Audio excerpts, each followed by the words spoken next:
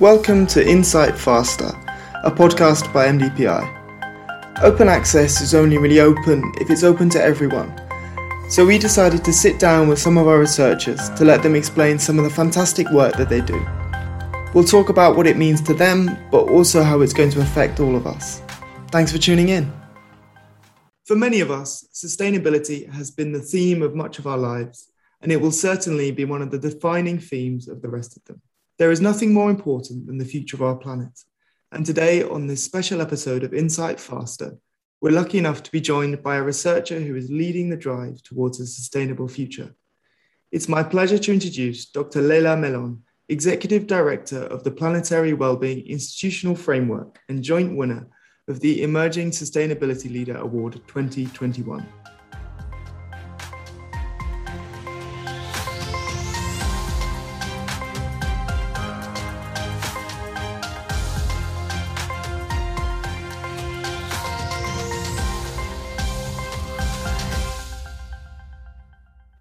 Dr. Mélon makes business better, championing a corporate sustainability that serves societies rather than shareholders.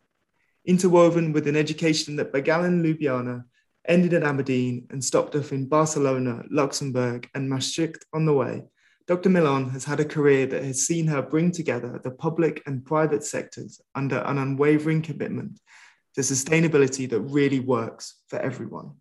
She has fostered a crucial link between science and society, underscoring the importance of research and never allowing it to lose sight of its fundamental goals.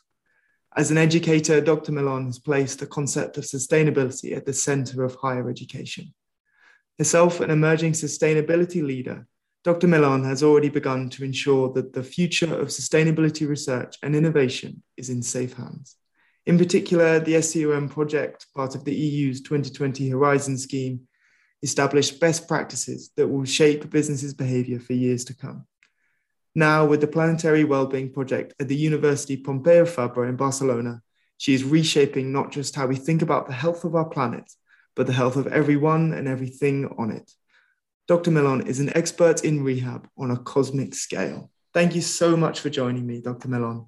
Thank you very much, Esther, for this interesting introduction. I think I'm learning things about myself when I'm hearing those introductions. Thank you. It's a pleasure being here. I saw yesterday you shared on LinkedIn a post about graduating in law from Ljubljana 10 years ago. When you think back to that time, how has your field changed since you started working and studying? Do you think we're moving in the right direction? Well, the thing is that there was no field 10 years ago. So when we were researching in terms of corporate governance and corporate law, basically, if you mentioned anything related to environmental or social sustainability, you were kind of the unicorn in the field, right? You were seen as more or less non-serious and not knowing what you're talking about. And it was very difficult to break that barrier, if I'm completely honest. So while I started in corporate governance and corporate law, and by studying law, I kind of figured out that I can't understand corporate law very well if I don't understand the underlying economic theories. So I went and started studying economics too, just to understand corporate law. It became clear that it really lacks substance in a way. It lacked the notion of what the corporations are there for at all. Like this social permission to operate was not being spoken about. So corporate law was basically focused more or less on structure, on corporate transactions, on the relationship between the directors, managers, and shareholders, and then, of course, majority and minority shareholders, but the story ended there. So basically, it was quite obvious from the onset when you were speaking about negative externalities on one side in economics, and then you saw the corporate governance and corporate law that was handling the issue, and you kind of realized, hey, do we have these problems? So starting to speak about sustainability inside the framework of corporate law was really not accepted 10 years ago, not at all.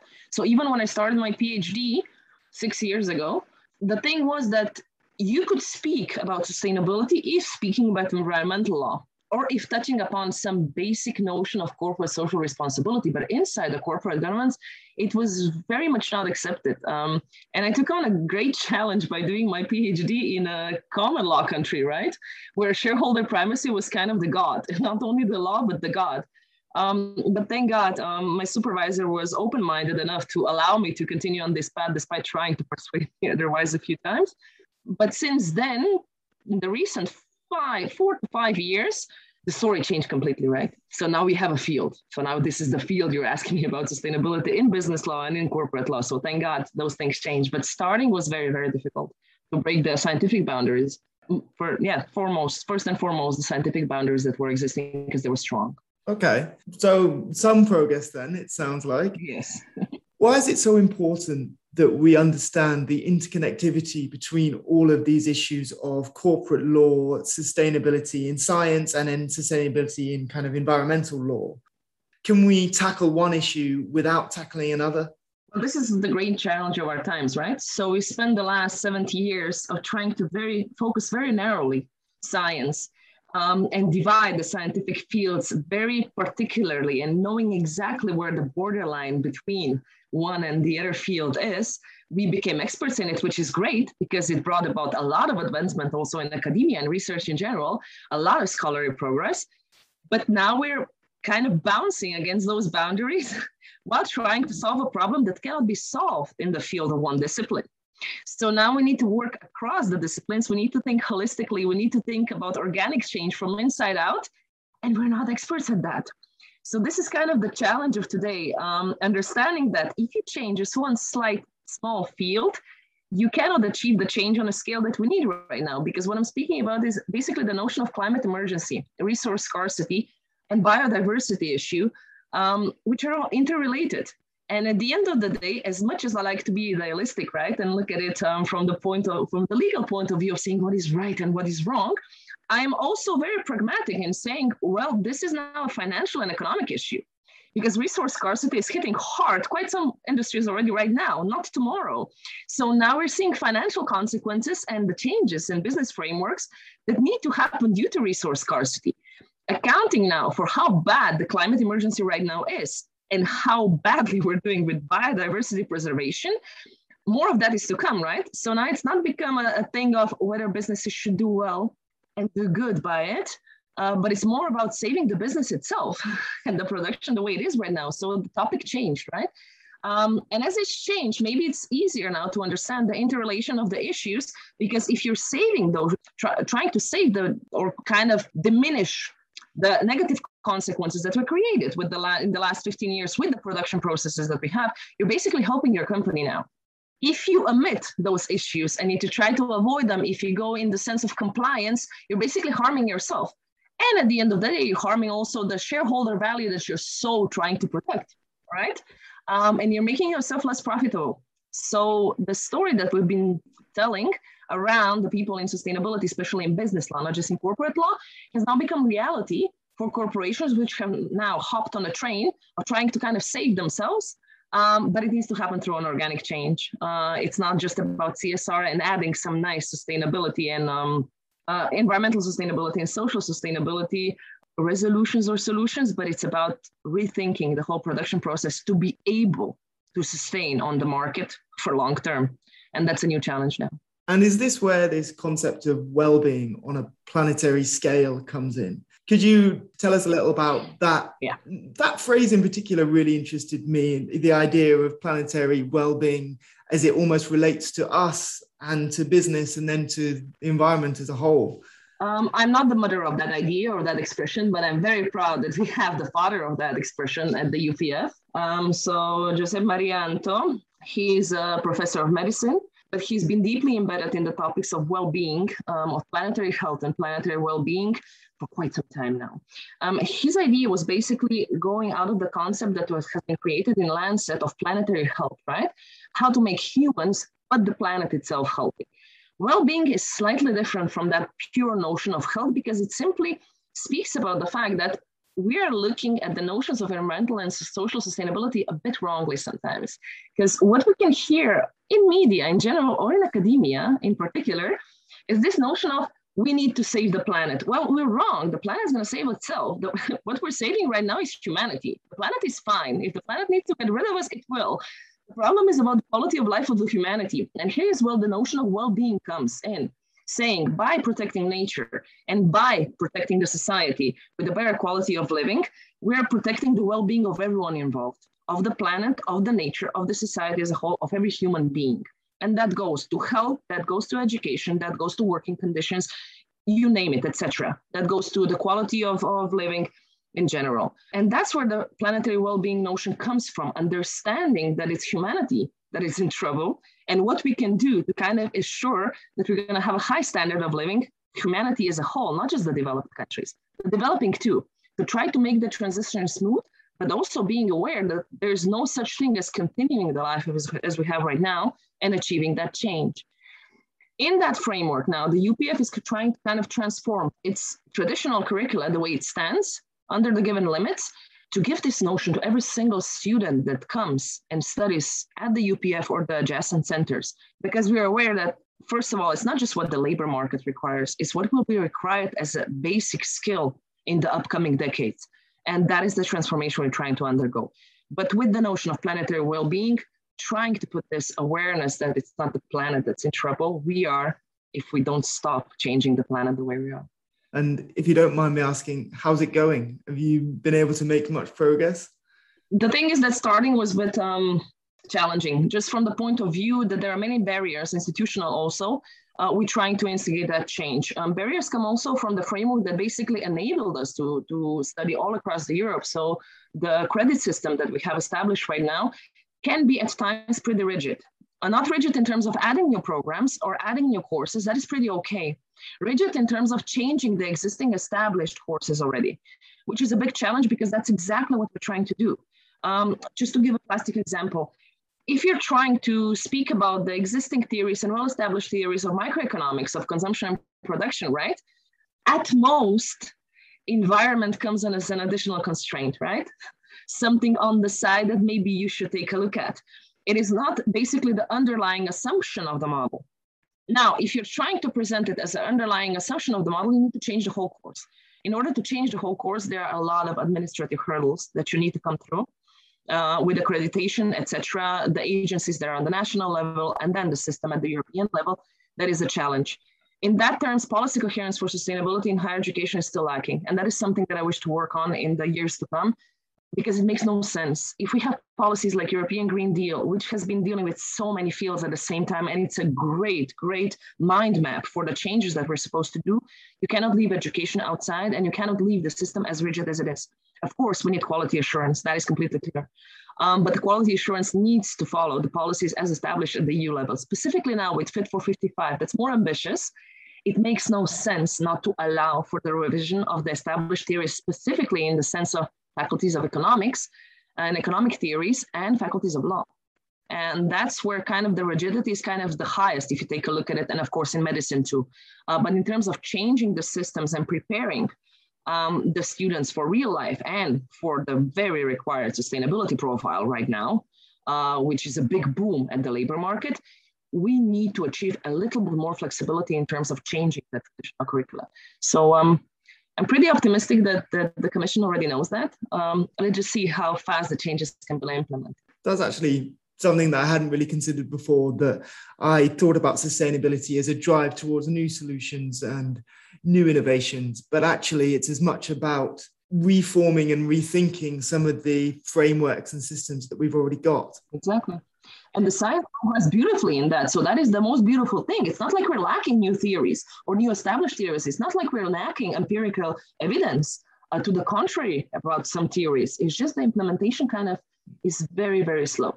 Too slow actually to support this change that is also happening in labor markets. So here I would really welcome some more open and flexible solutions. And so if you could condense that down into one outcome that you'd like to see from yourself and your colleagues' work at the Planetary Wellbeing Initiative, what would you like it to be? It's exactly this, the revision of traditional theories, because it's very difficult to come in a classroom and speak about consumption and production and the lowest cost by being a sustainability expert. So teaching microeconomics for somebody who is expert in sustainability is painful right now, because it is so rigid in terms of the plans there are and syllabi that there are. So that is something that I would really like to achieve. We have ambitious projects still waiting for us. We created a great project with the Utopian Network, where there are 6 more universities, well now 7, aside from the UPF, and we're gonna try to achieve that. It's just really, honestly, I would like to see that transformation in due time, not that we're lagging behind. So I would like the academia to take lead again in the societal transformation instead of kind of following what's happening in the society. I believe that that is something that I would like to achieve. And if we talk about academia and its own contribution to sustainability and the field of sustainability and our global drive towards sustainability, how important do you think the concept of open access is in that context? It's extremely important. You can actually see it in my own work. So you have papers that are published closed access, and you have papers that are published open access, and so many more works come from the open access papers, of course, because you don't need to access them to your institution. Reading about others' work, getting new ideas, combining them with your ideas, that's basically the basic thing that we need for transformation to happen. And I'm very, very happy that open access publications have become more norm than an exception right now. What we need is cooperation. And by closing down the knowledge that we have, it's kind of the biggest impediment for that cooperation. We need cooperation not just inside the disciplines, but across the disciplines. And open access is the one that is kind of incentivizing that look over the border, across the border, away from your field, to kind of broaden the scope of the way you're thinking. So you're not entrenched inside, I don't know, legal thinking or inside of economic thinking, but that you can go a bit beyond. So you can go and see what anthropologists are saying, what sociologists are saying, what is the empirical evidence in econometrics regarding the statements you're making. And open access facilitates that to a large extent. So I'm very, very happy about that development.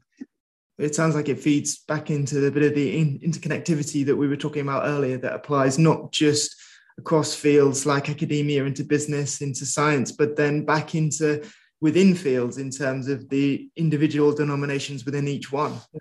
Exactly. And so if you could give a few words of advice to young researchers looking to forge a career in sustainability, economics, law, academia in general, what would you say? What would you say to the young Dr. Mélon graduating from Ljubljana? You need stamina and you need passion. If you're not passionate about what you're doing, you're not going to get far.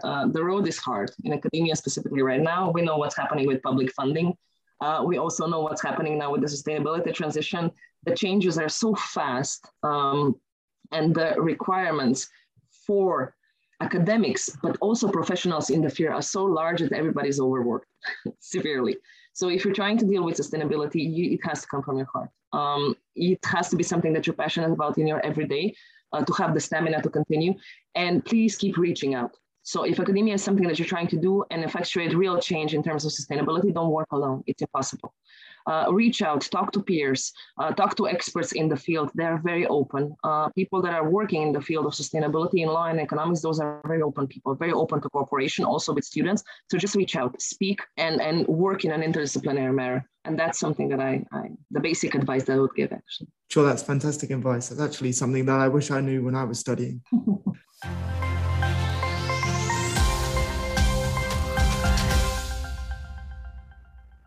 We've spoken about what's wrong. Let's talk about what people are doing right. If you could look at global business, global academia, and the people that are doing things right, who would you point to? Who do you admire? Coming from a field that's highly critical, that's not an easy answer to give. But something that I felt for a long time and that I'm very proud of is I'm super proud of young entrepreneurs and startups. Companies that start with the main corporate purpose being to regenerate the society and the environment. So it's not just about being sustainable and causing the least harm, but the companies that are out there right now, they start with the business idea of regeneration, of circularity, pushing through all the barriers that they have, because the administrative barriers and the financial barriers for startups are crazy right now. We have some funds that are coming from the public sector. We have some funds that are coming from the private sector, but they don't carry you through the first and the second year sometimes of really grasping for a market share and trying to understand how to effectuate your business model, specifically in times when we're still very linearly focused, right? So majority of businesses, unfortunately, are still working in the linear manner. So embedding circularity in this policy framework that's sometimes very unkind to circular practices, and holding on and in innovating, that is something that I would welcome. Specifically here, if I turn locally, because that's one of the topics basically that sustainability brings about, right? You start focusing a bit more locally and then you go on a global scale. And the Area 22 in Poblenou here in Barcelona is extremely good in innovating in sustainability with young entrepreneurs, basically coming from university, trying to find solutions. So That is something that I found as an extremely positive development, because they fastly also find big companies to join with and start having a real life on their own. So that is something that I would welcome. I would also welcome the efforts of some large companies in Europe under the framework of the non-financial reporting directive, well, what it's going to become now, corporate sustainability reporting directive. They're at least starting to understand the impact. So that was something that we were very worried about in the last 10 years, that many companies did not even push an effort of understanding where the impact lies. The non-financial reporting directive brought about that. So despite the fact that they don't always report on everything that should be reported, they started realizing where their sustainability hotspots are, and that is something that I would welcome. But outside of business, there are 3 names that I really, really wanted to mention that are a great inspiration and might be also to our listeners. One is Jason Hickel. He's an anthropologist. He started to speak about sustainability from the side of trying to understand the underlying economic systems. And he has great words, very simple words, to put the incoherence of our system in place. He's very active on Twitter, so our listeners can follow him there. Everybody knows David Attenborough, right? Who has not started as a climate activist, but life kind of made him one. His documentaries are basically showing in a very easy way of what is real and what is not. So when you have climate skeptics, you just need to watch a movie that has footage from 50 years ago and today on the same area, and you see that we have an issue. And last but not least, definitely not least, Beate Schäfer, who is an academic in the field, who has been fighting for corporate sustainability for the last 20 years, and who has brilliant articles and arguments as to how to progress and why to progress in the sense of sustainability. So that is something that I would kind of like to point out for our listeners. Well, thank you. For a critical field, that's plenty for us to get excited about. So what about you? What's next for your own career? Where should we be looking out for you popping up in the next few years? God only knows.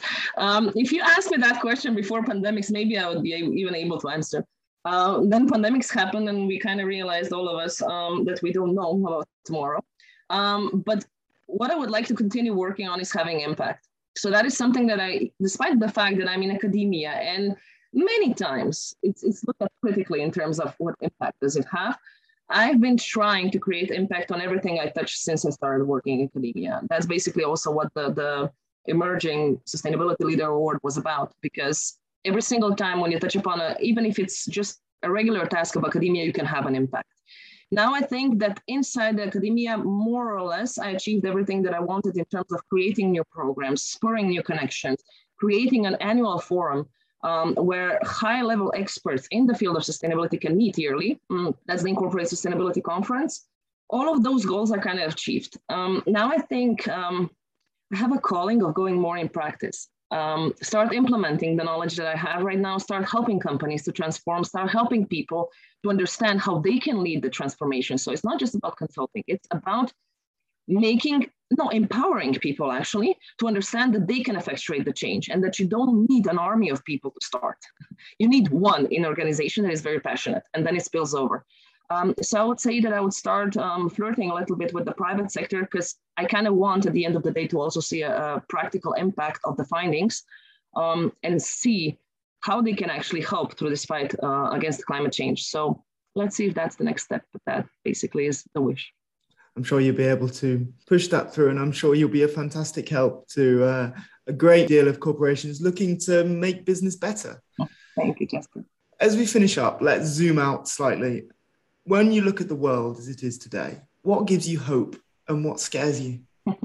What gives me hope is the new generations. And I don't just mean the new generations in terms of students that have just entered university, but kids in general. They seem to have a higher level of awareness than our generation did. They see the world a bit differently. I have a feeling while looking at the peers of my daughter that they have this ability, beautiful ability of being more in the now. And since they're surrounding with so many goods since their childhood, they're not interested in material anymore, which gives hope for the overconsumption and overproduction to end. They're also more and more open to sharing and exchanging things because they have this abundance, specifically in the developed world, I'm saying. That gives me hope. Young activists give me hope because they're loud and they're not scared. What gives me hope is also this honest wish of quite some academic institutions to join the fight. It's not just about changing and greenwashing and washing your name. It's really about changing the way we're functioning and understanding that we have challenges that the academia didn't resolve up until now. That gives me hope. What saddens me is the games that the big corporations are playing, specifically in the most unsustainable sectors, such as oil and gas. What scares me also is the outcome at the COP25 in Madrid, and I am sincerely hoping that Glasgow is going to bring about some changes. What scares me also is the reactivity of policies sometimes that we're passing. I'm very proud of the European Commission with the policy instruments and the legislation they're preparing right now, because it's way more forward-looking than before. But what I was facing the last 10 years, specifically in the field of corporate law and sometimes in the field of business law in general, was reactive policies. And for that, we don't have time right now. So yeah, that would kind of be a summary of what scares me and what excites me, where I see the future. I'm a glass half full kind of guy, so I'm going to say that there is a lot more on the positive side than the negative side there.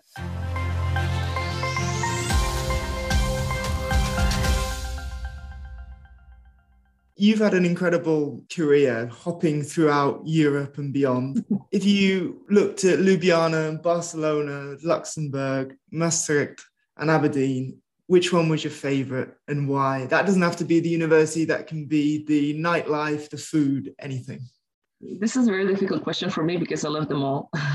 I love them all for their specific reasons. But I would say in general, the preferred, of course, is Barcelona. Why? It's the preferred one because the community here is incredible. So I'm a foreigner. I still don't speak Catalan, which is horrible. I understand it. But I see my daughter is Catalan. She was born here. She was raised here. She's in a public school system. She speaks Catalan fluently, basically. She's Catalan. The values that they insert in kids and that they grow amongst themselves are very inclusive, which results also in their administration at the city level or in general at the autonomous community level being very inclusive. So they had sustainable public procurement for the last 15 years, which is incredible. We just started speaking about sustainable public procurement, for instance, at the EU level, let's say 7 years ago. That is something that they've been implementing here since forever. There is a lot of solidarity, a lot of open-mindedness. Basically, everything that circular economy and sustainability stands for in terms of values and shared values, that is something that can be found in Barcelona. So I guess that's why I also made my home here. As regards the rest, Ljubljana is my preferred because it has all my friends. Aberdeen has great people, and the University of Aberdeen is an excellent institution. Luxembourg cannot be beaten as regards to working experience in EU institutions. When I was working at the General Court of the EU, there are some fantastic people with enormous amount of knowledge there. So Maastricht, for instance, has close by my family, but also the institution, the University of Maastricht, is so open outwards that I have a lot to thank them for jumping on the train of EU law so much and for starting to work at the EU Court of Justice. So each of them has something, but Barcelona has the values that I agree with. So I guess that's why I stick. Wow. So interconnectivity, even in Barcelona. So at the end of our podcast, we like to ask our guests to point out a few things for our listeners to look out for in their field in the next few years. These could be future publications, conferences, films, books, anything. So what's next for the Planetary Wellbeing Initiative? I don't even know where to start. There's so much happening right now, which is great. But frankly, the first thing that I want to kind of pay attention to for our listeners is the Incorporate Sustainability Conference. The videos are freely available on YouTube every single year. This has been the second edition. We had the opening remarks from the Commissioner for Justice of the EU. We had exceptional keynote speakers that are on the top of their field. And these 2 years, we have been dealing with sustainable public procurement, sustainability in higher education, sustainable corporate governance, and we haven't stopped there. We started also with sustainability in the competition law, understanding where we're at, talking about consumer welfare and sustainability. Those two are almost not related. So we have a lot of people working on relating those two. And of course, on the notion of sustainable finance, but not just taxonomy, understanding how you can finance your transition. So that is all freely available on YouTube right now on the channel of the UPF. And we're continuing next year, where we're going to be implementing also AI solutions and understanding how the newly developed fields also need to be sustainable and what we're going to be doing with it. Second thing, the programs that we're trying to create right now to effectuate the change, to make an impact. So we're shying away from creating programs that are theoretical. Theory is online, we can do that. What we're trying to mount right now, specifically at the SCOPF, is a postgraduate program that teaches you how to understand the changes that are happening and gives you tools to measure your CO2 footprint, to measure your water footprint, to practically put in place solutions for your organization, private or public, and help you to get on with the work, not just understanding the challenges, we do, knowing how to resolve them and knowing how to find the answers. So that is the second thing. And the third thing is the books that are coming up with Routledge for trying to find new solutions. One is an edited volume that is a direct outcome, basically, of the first volume of the Corporate Sustainability Conference with some great contributions. And the second one is basically going to be kind of building on the outcomes of the ESCOM project that I had to try to understand the interrelation between sustainable public procurement, sustainable corporate governance, and education, trying to understand what an organic change is, and inviting, of course, people to work further on that to try to implement the solutions that were suggested. That is, I think, the most important. And regarding the planetary well-being, that is something that is on the way that I'm just collaborating on, but we're building basically the main center for sustainability right now that is going to be jointly owned by the UPF, the municipality, Generalitat de Catalunya. That is going to be the meeting point, the sustainability center of the Southern Europe, and is supposed to be functioning already in 2023, 2024. So that is something that the researchers should take note, because we're going to be inviting many, many foreign researchers to help us with the work in there. I think that's enough. No? Well, it's certainly enough. And I tell you what, it's certainly enough for a few more podcast episodes at some point. We'll provide links to everything about the Emerging Sustainability Leader Award, as well as everything else that we've talked about today in the podcast description. Thank you. And we're also going to be talking to more of the winners of the Emerging Sustainability Leader Award and World Sustainability Leader Award. So look out for those interviews when they come around. Thank you so much for joining me, Dr. Mélon. Thank you. And congratulations on winning the Emerging Sustainability Leader Award 2021. Thank you very much. It's been fantastic to chat to you about everything from your own research in the field of sustainability to the work that you're doing now at the Planetary Wellbeing Project. I've come away with a brighter outlook on the future, knowing some of the work that's going on to protect it. But I'd also like to thank you for tuning in. If you're interested in publishing with MDPI, you can find information on just how to do that at mdpi.com, along with links to our social media, where you can see everything that will be going on at MDPI. If you're interested in suggesting topics for Insight Faster, you can email me at jasper.clo@mdpi.com. But for now, I'd just like to thank everyone for tuning in. Of course, Dr. Mélon for chatting to me, and to say that I'm Jasper Clo, and this has been Insight Faster. Thank you very much.